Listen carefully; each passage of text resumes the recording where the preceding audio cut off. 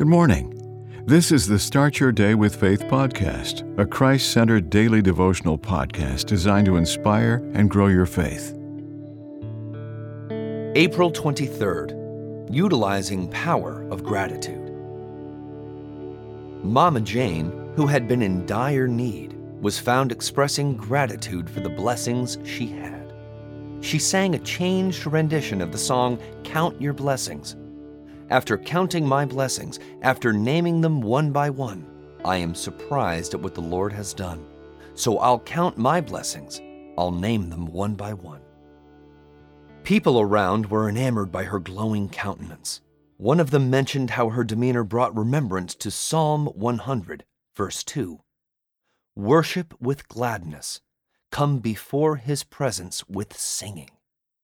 Another posited on the power in acknowledging the many blessings that God continues to bestow upon us. The guys have a point. We worship God for who he is, and we praise for what he does. When we praise for what he has done, we will see the manifestation of his wonderful deeds. When our praises go up, blessings will come down. Hence, we will do well to A. Follow in the example of Mama Jane, in the belief that he who began a good work in us will continue to uphold us with his mighty right hand. And B.